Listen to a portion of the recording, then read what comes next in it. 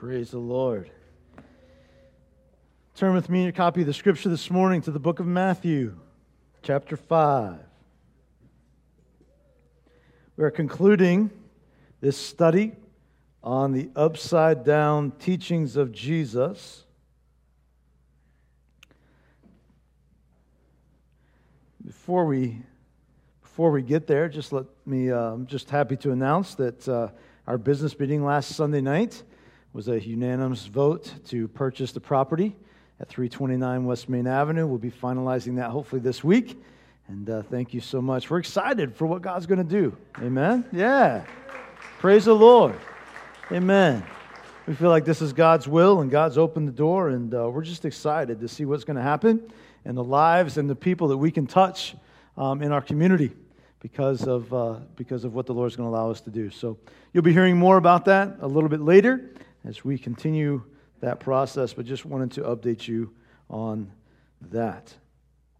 Today we're going to be in Matthew chapter 5, and to be honest, we're talking about a subject that nobody really wants to experience. We can talk about it, but we really don't want to experience it, and that is persecution. Persecution. Matthew chapter 5, verse 10.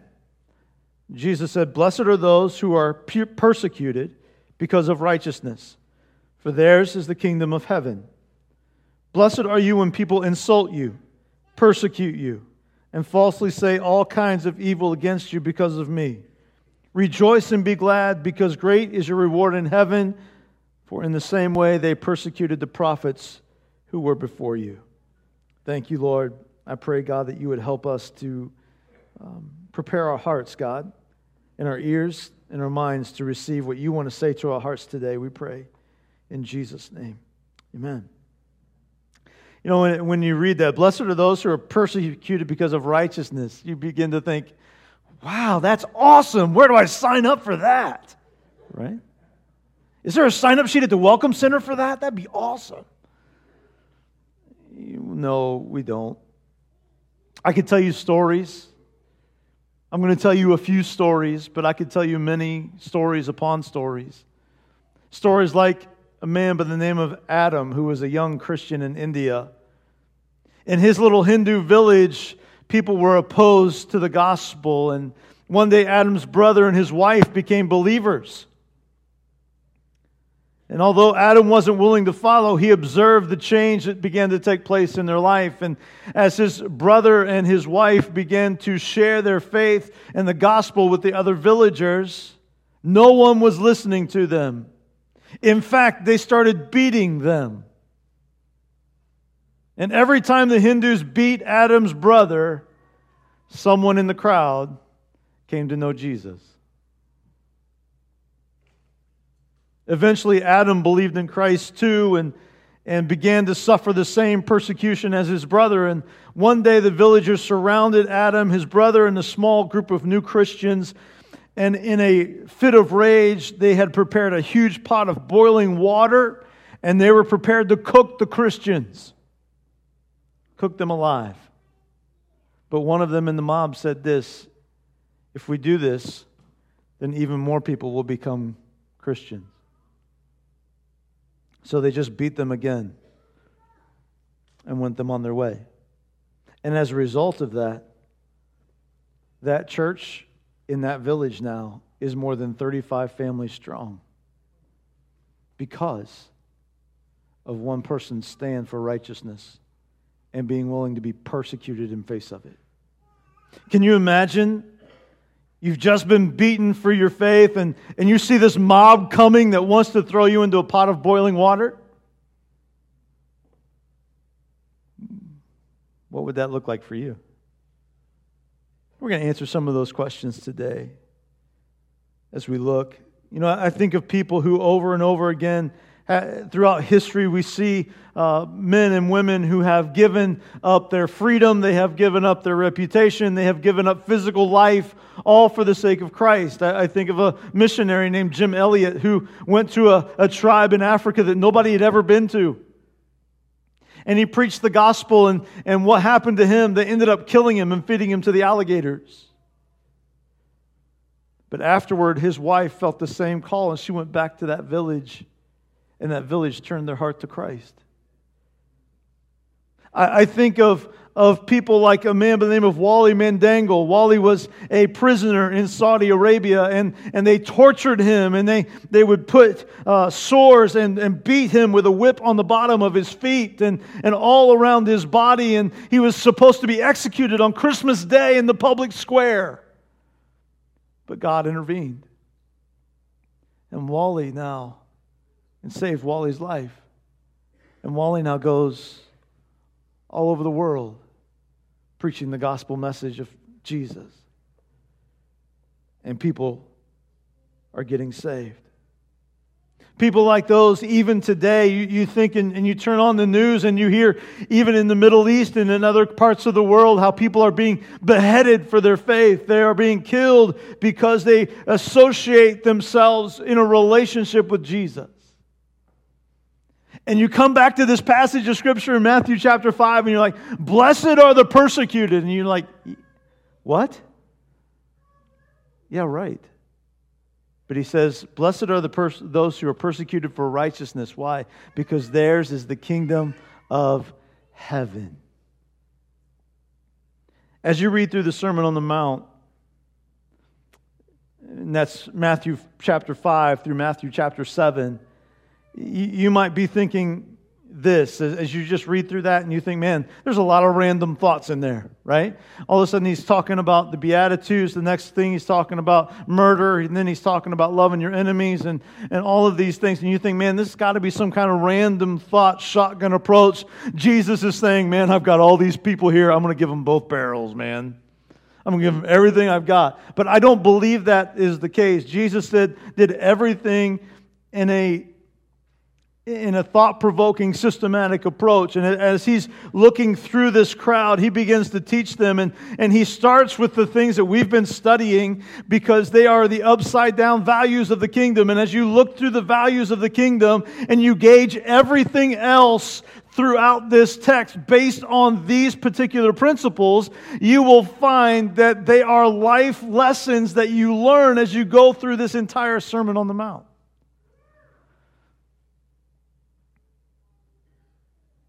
Jesus is talking, he's teaching a new thought for people. He's telling people that there's values in God's kingdom. This is what God wants. You see, by this time, the Israelites had the people all confused, man. The religious leaders had them all sucked into this worldly value system.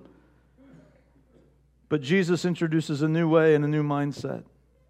I don't think it's by accident that when you read this scripture and he talks about blessed are those who, when people insult you, persecute you, falsely say all kinds of things of evil against you because of me, rejoice and be glad because your reward is in heaven. And then he goes right into the thing and says this, you are the salt of the earth. That's not a separate thought. That's not a different message. That's not a different sermon. Jesus is saying this. He's saying, listen, blessed are they when you persecute you. And even if you are persecuted, just remember this, you're salt and light. You've been called to be salt and light. It's not just, you shouldn't shy away from that. You shouldn't put, and he even uses this example, we sing it with our kids, putting your light under a bowl. You remember the song, This Little Light of Mine? Hide it under a bushel? No. I remember we used to have that with our kids, and we used to get kind of animated with it just because it was fun. And this, hide it under a bushel? No! I'm going to let it shine. Right? And we used and just the idea of I'm not going to hide, I'm not going to shrink, even though persecution might be part of the process, even though that might be part of what I have to experience, I'm not shrinking away from sharing. I'm going to shout Jesus from the rooftops. I'm going to live a life that's pleasing to God. I'm going to live out my faith. I'm going to tell others what Jesus has done in my life, no matter what happens. You know, it's hard to believe that it's been 17 years as of last month of what happened in Littleton, Colorado. You may not recognize the name, but I bet you'll recognize the school, Columbine High School. when 2 teenage gunmen walked into a high school and shot the students that they knew were Christians? Cassie Bernal, who was in the library when the gunman burst into the room and asked her this question, do you believe in God? And as she looked up and she said yes, she stepped into God's arms. You stop and think about our country, and yeah, we've been blessed. We really, to be honest with you, church, we really haven't felt the persecution that is there in a lot of other countries and in a lot of other places around the world, but it is still here. It is still here. And it might increase as the days get more and more close. And then I think of also the student Rachel Scott, who, what she said, it was interesting that a year earlier, she said these words in her diary. She said this was a year before Columbine High School happened. I'm not going to justify my faith to them. I'm not going to hide the light God has put into me. If I have to sacrifice everything, I will take it. If my friends have to become my enemies for me to be with my best friend Jesus, then that's fine with me.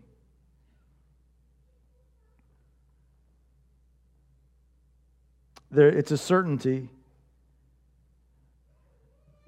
that someone here today in this room, if not all of us, could face life-threatening persecution. Are you ready? Are you ready for God's promise? It's a simple promise, really. To those who undergo persecution, they will inherit the kingdom of heaven. The persecuted are those believers who live out these first 7 items that we've talked about. The persecuted will be those who have lived, remember the series that we've talked about? Blessed are the poor in spirit, blessed are those who mourn, blessed are the meek, blessed are those who hunger and thirst for righteousness, blessed are the merciful, blessed are the pure in heart, blessed are the peacemakers. The ones who will live out those things are the ones that will face persecution. You could probably even say, to the degree that you fulfill those first 7 is the level and experience that you will experience this last one.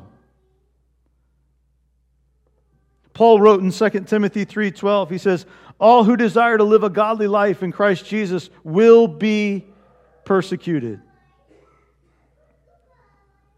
Verse 11, it says, blessed are you when men shall revile you. It says that at some point in time, all Christians can expect some kind of persecution because of their righteousness exposes or the frustration of the sinful. You stop and think about it just for a minute about the disciples. Stop and think about the disciples just for a minute. Every one of those disciples were martyred for their faith. Every one of those disciples faced death for their faith. You think about James, who was the brother of John. He was beheaded, and it said that on his way to be martyred, his accuser was so impressed by his courage and conviction that he repented of his sin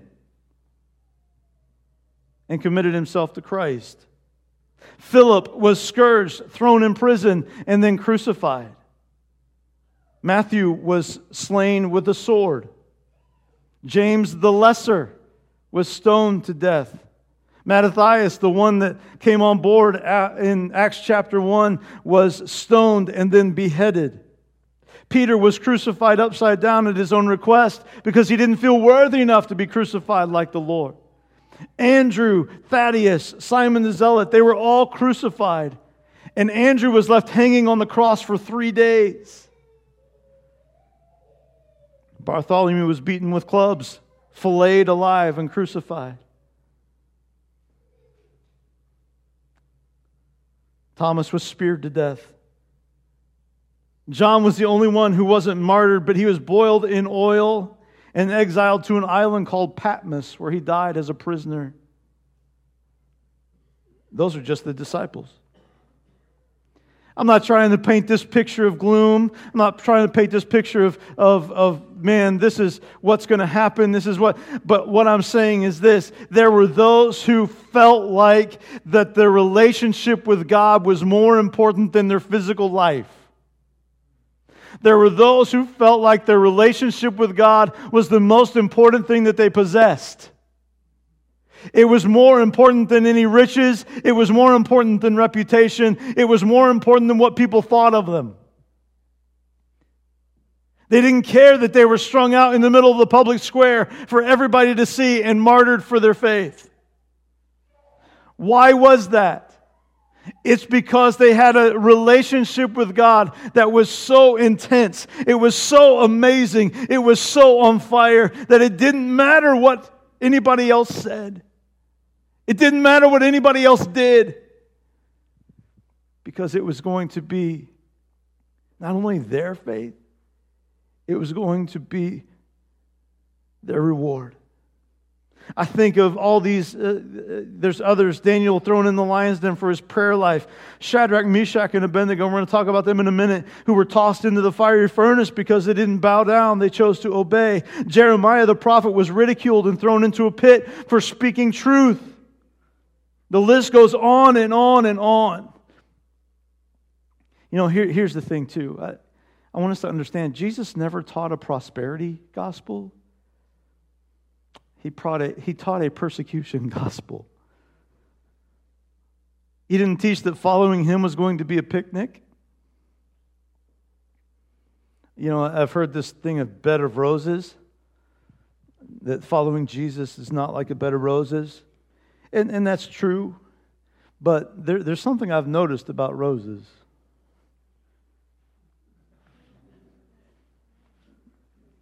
They got some thorns.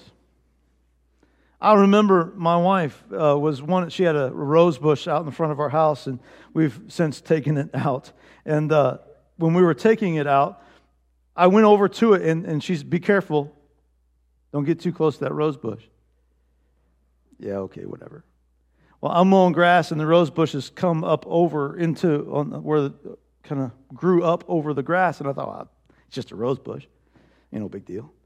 And I'm pushing along, and all of a sudden, intense pain hit my hand and my arm. And as I look down, I've got scratches and it's bleeding. And I'm thinking, what did that? That hurt. And I went back to that rose bush and found out that rose bush had thorns in it. And so you stop to think about the Christian life. And yeah, there are moments, man, when the end result is this most beautiful thing. And God does this amazing work in us. And we see all this stuff happen. But can I also tell you that there's thorns in that bush? There are times when it's not easy. There are times when it is difficult, when it has to protrude through the ground. And that is hard. Jesus didn't say that things would be easy. In fact, He taught that it would cost you everything to follow Him. He said things like this: you must deny yourself, take up your cross, and follow Jesus. You know, it says, blessed are you when, not if you face persecution, but when. And then He also, as He says, deny yourself, take up your cross. I mean, as we read that, we think, oh yeah, well, I'll take up my cross every day. Hang it right here. And that's good. That's not a problem. I'm not saying that's bad. But that's not the same connotation that Jesus is talking about here in this passage. There's nothing wrong with taking up a cross and showing your faith that way. But Jesus is talking more about a spiritual thing than He is a physical thing. And He's saying, listen, you must deny yourself, take up your cross. The cross in those days, when He said that to those disciples, they all looked at Him like He was nuts. Because the cross was an element of torture, it was an element of humiliation, and it was an element that people died on.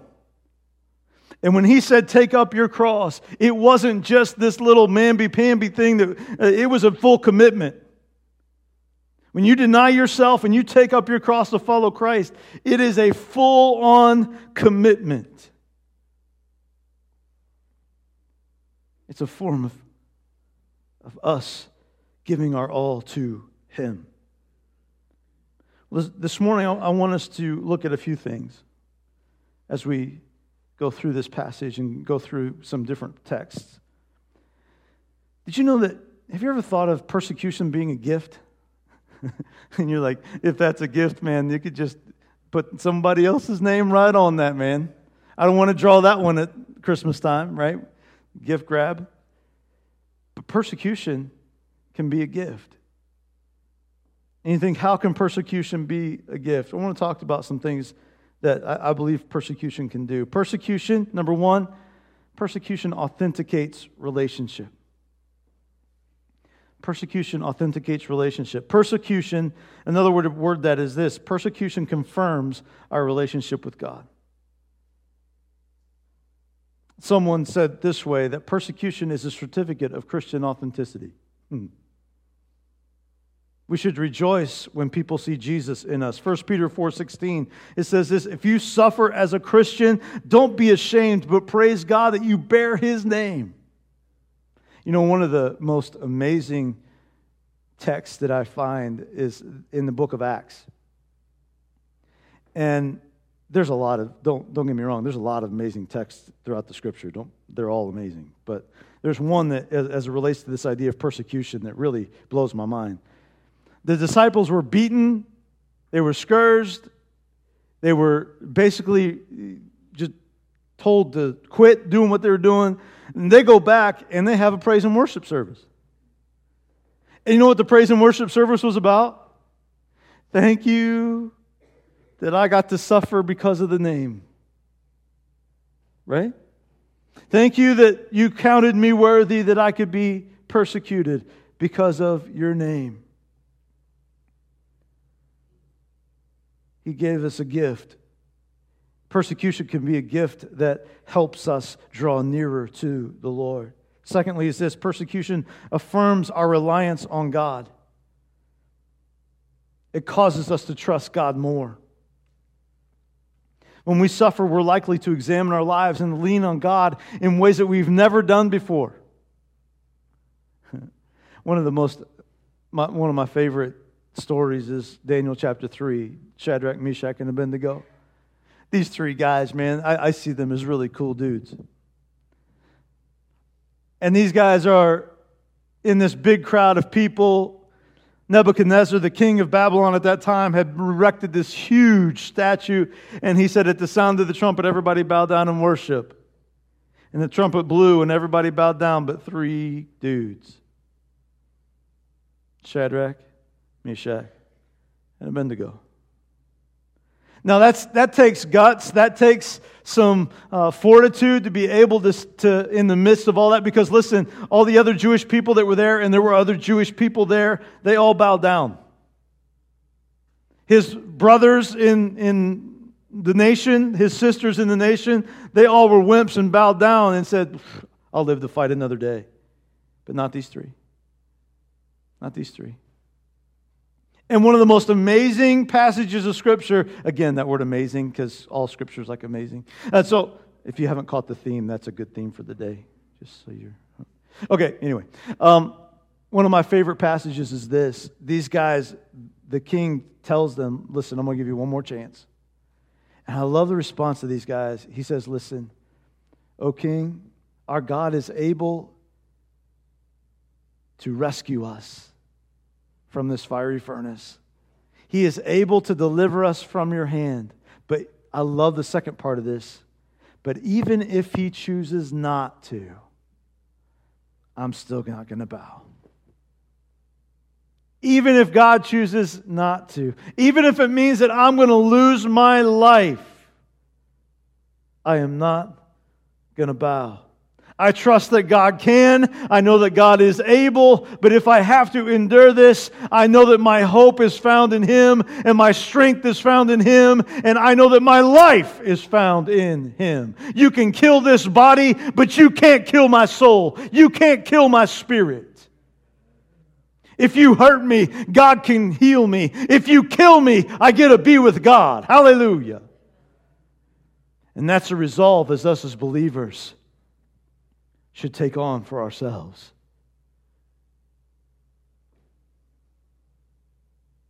I trust that God can, and I know that He's able. But if I have to endure, my strength's in Him. Thirdly, persecution advances readiness. In other words, it cultivates maturity. One of the best ways to grow is to go through persecution. James says this in James 1. He says, consider it pure joy when you face trials. Why? Because it produces faith and perseverance. Consider it pure joy when you go through tough times, persecution, trials. Because it produces faith and perseverance. Fourthly, persecution brings reward. Persecution grants a reward in the crown of life. Sometimes when we suffer, all we can do is just focus on what's to come in heaven and be excited about what lies ahead. So why? Why are we persecuted? We are persecuted because of righteousness. To be righteous means to genuinely look and act like Jesus. We are persecuted because of the Lord. It's that simple. Because your affiliation with Jesus, you will face persecution. And you may be here today and you're sitting in this pew and you have never faced persecution. You've never been ridiculed. You've never made fun of for your faith. But let me ask you a question this morning. If that day were to ever arise, what would be your response? Because I'm guaranteeing you at some point in your life, you're going to have to stand up and say, I'm for Jesus, or you're going to cower down and deny Him. Because there is no middle ground. What would happen in your life if God asked you, or if you faced the idea of losing your reputation because you were a Christian? What would happen in your life if you felt like you were going to lose some of your possessions because you were a Christian? What if you lost friends? What if you lost relationships? How would you respond? Because of your relationship with God. None of that's easy. None of that's easy. And each one of us in this room will have to come to grips with how we would respond to that question. Because if people start to see enough Jesus in you, eventually the devil's going to say, oh, hey, listen, I'm taking note of that. We need to do something about that. I don't know if you've ever noticed that in your life, but whenever I start to grow spiritually, I think the devil says, whoa, whoa, whoa, whoa, whoa. Time out. Something's happening with him. He's getting closer to Jesus. That guy was mine a few months ago. I had him at the bar a few months ago. Now he's filling a pew into church and he's growing. We're going to do something about that. And when you start to look more and more like Jesus, do you know what happens? The devil starts to get mad. Why? Because he can't stand the sight of Jesus in you. Because every time he looks at you, he understands the fact that he's been defeated.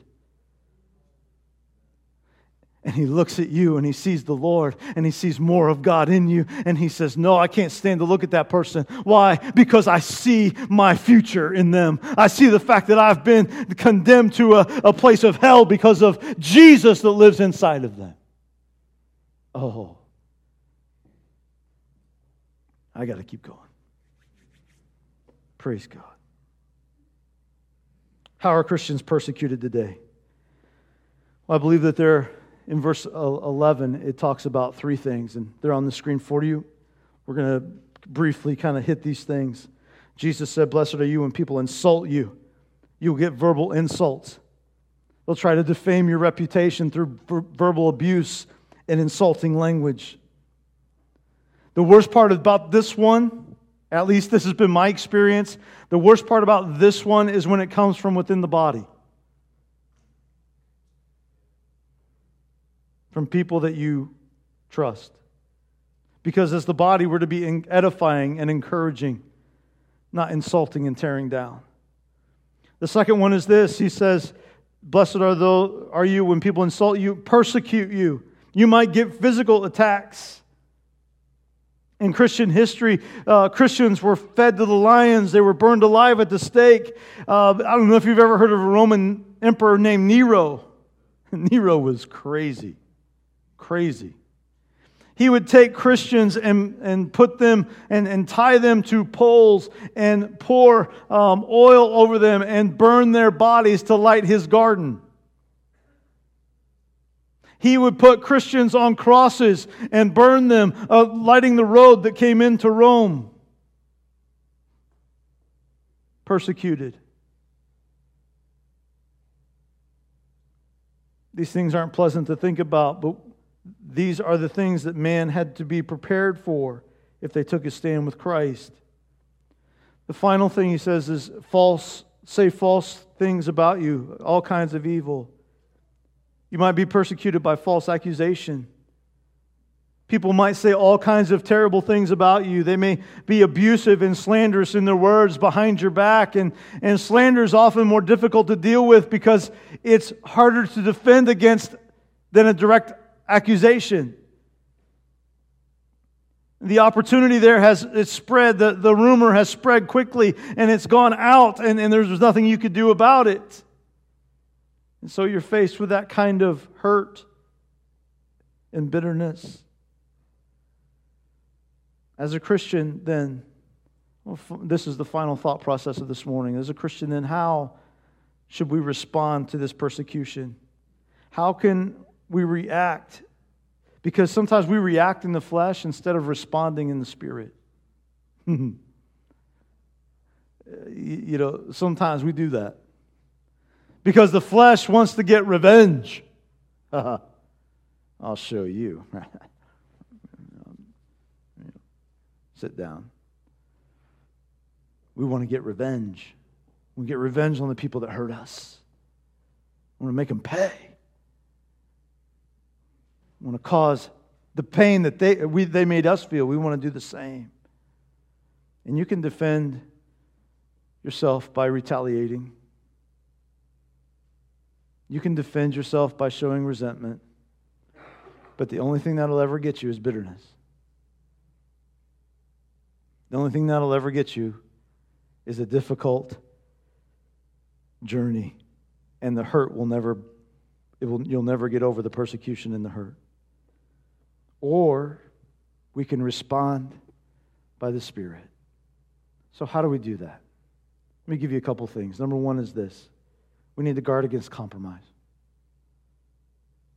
The easiest way to avoid persecution is to live like the world.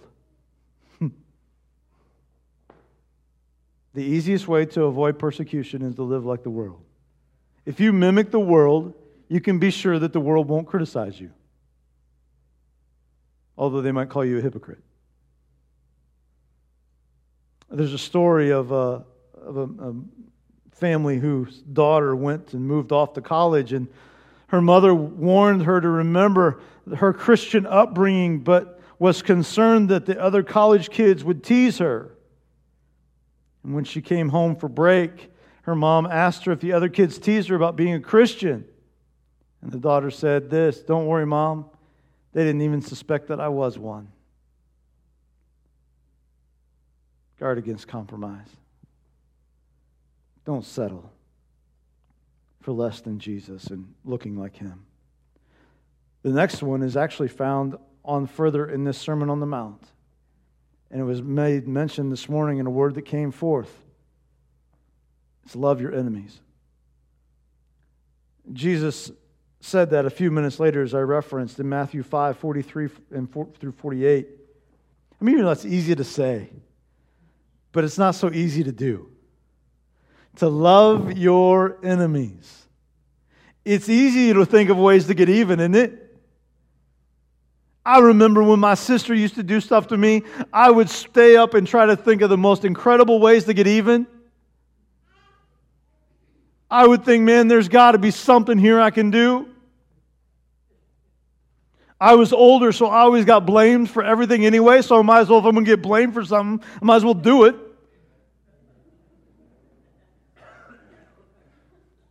And she'd come in and she'd flick my ear, or she'd do something crazy, or she'd do something that would really just drive me crazy. And I'd react.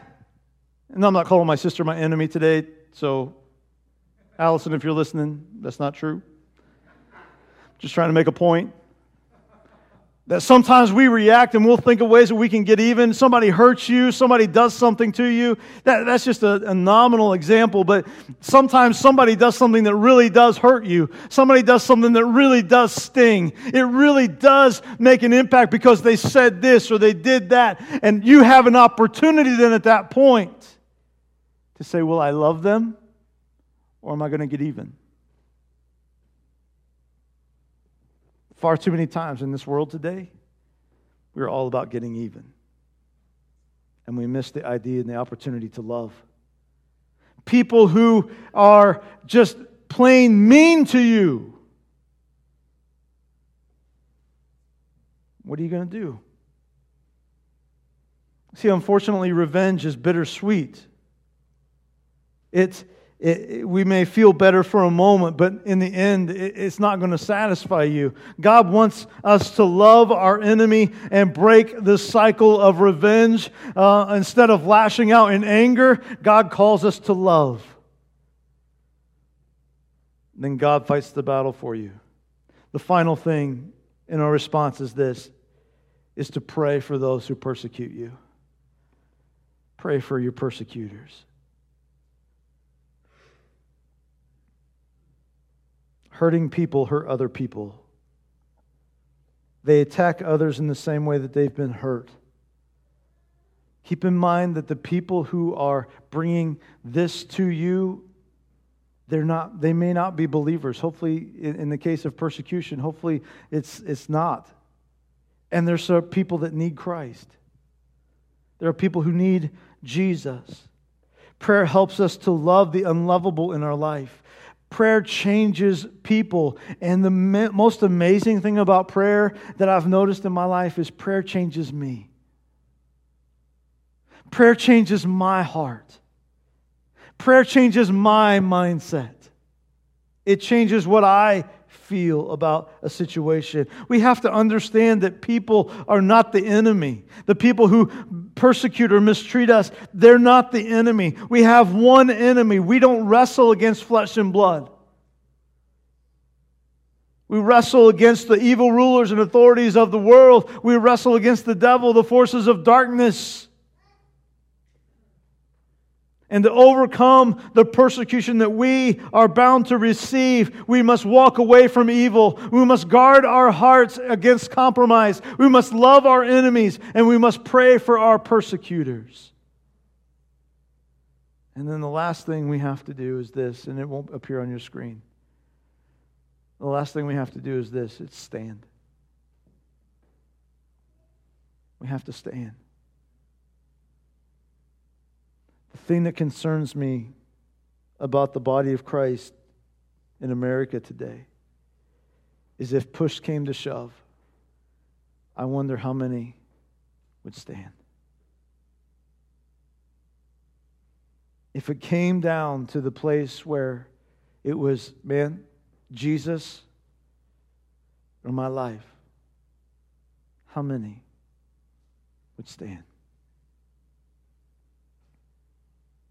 I would like to think in that moment that because of my relationship with God and because of my assurance to know where I'm going, that even if they kill me, I know where I'm going.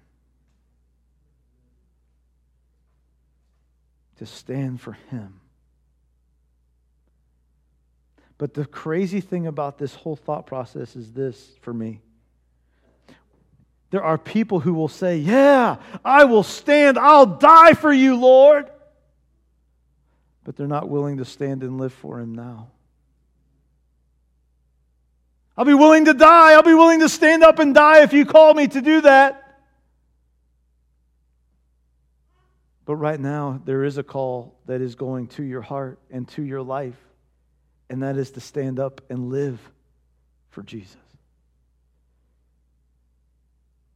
The most important thing you can do is let people see Jesus in you. We talk about changing the world. We talk about changing our community. We talk about changing our family and letting God move and people getting their hearts to the Lord and doing great things. And you know how that happens? It's when Christians get the fortitude and the desire to look more like Jesus and to stand. And to stand. and say, I am going to serve God with all of my heart. I'm not going to back down. I am a disciple of Jesus Christ.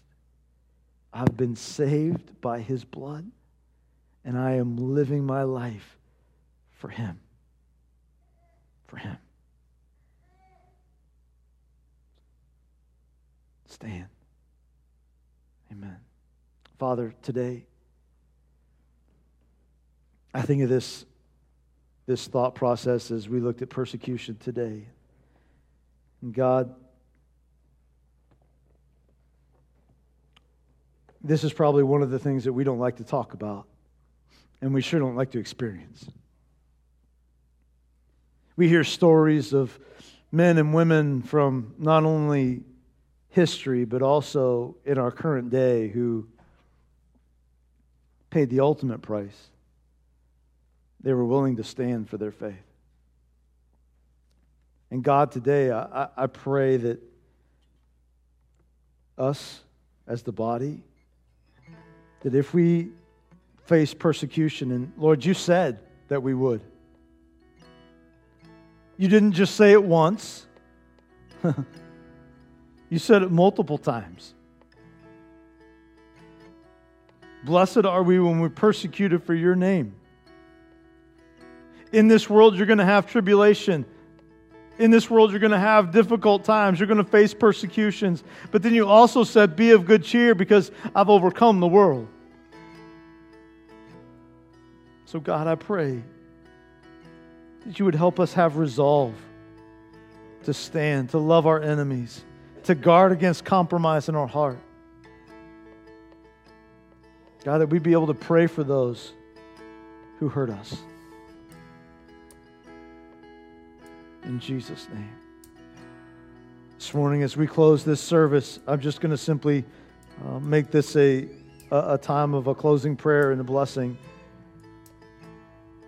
But if you're here today and you would affirm that to the Lord, and you say, God, no matter what, I will stand. No matter what, God, I will stand. No matter what happens to me, I've decided to follow Jesus with no turning back. And if that's you this morning, I would invite you to stand to your feet right now. I've decided to stand. I'm going to follow Jesus. No turning back. Hallelujah. And so, Father, today, I ask in the name of Jesus that as I look across this room today, that you would use us to see the kingdom of God advance. Here we are, Lord. We are standing for you. And Lord, every one of us that are standing, we say, God, I am willing to give it all. I'm willing to, whatever it takes, God, I'm willing to give it all for you. I'm not just willing to die for you, but God, I'm willing to live for you. And so, Lord, I pray right now that you would help us to become more like you, to experience growth in our life.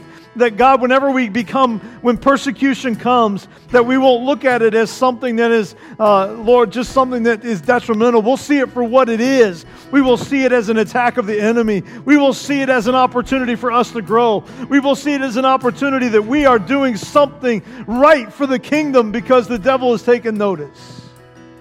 And so, God, today I pray, give us strength, give us courage that we need to face, Lord, not only the enemy, but God, to live and to do the things you've called us to do.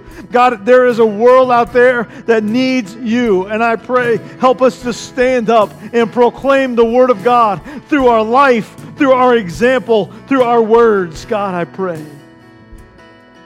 Help us to speak life into people. In Jesus' name. In Jesus' name. Hallelujah.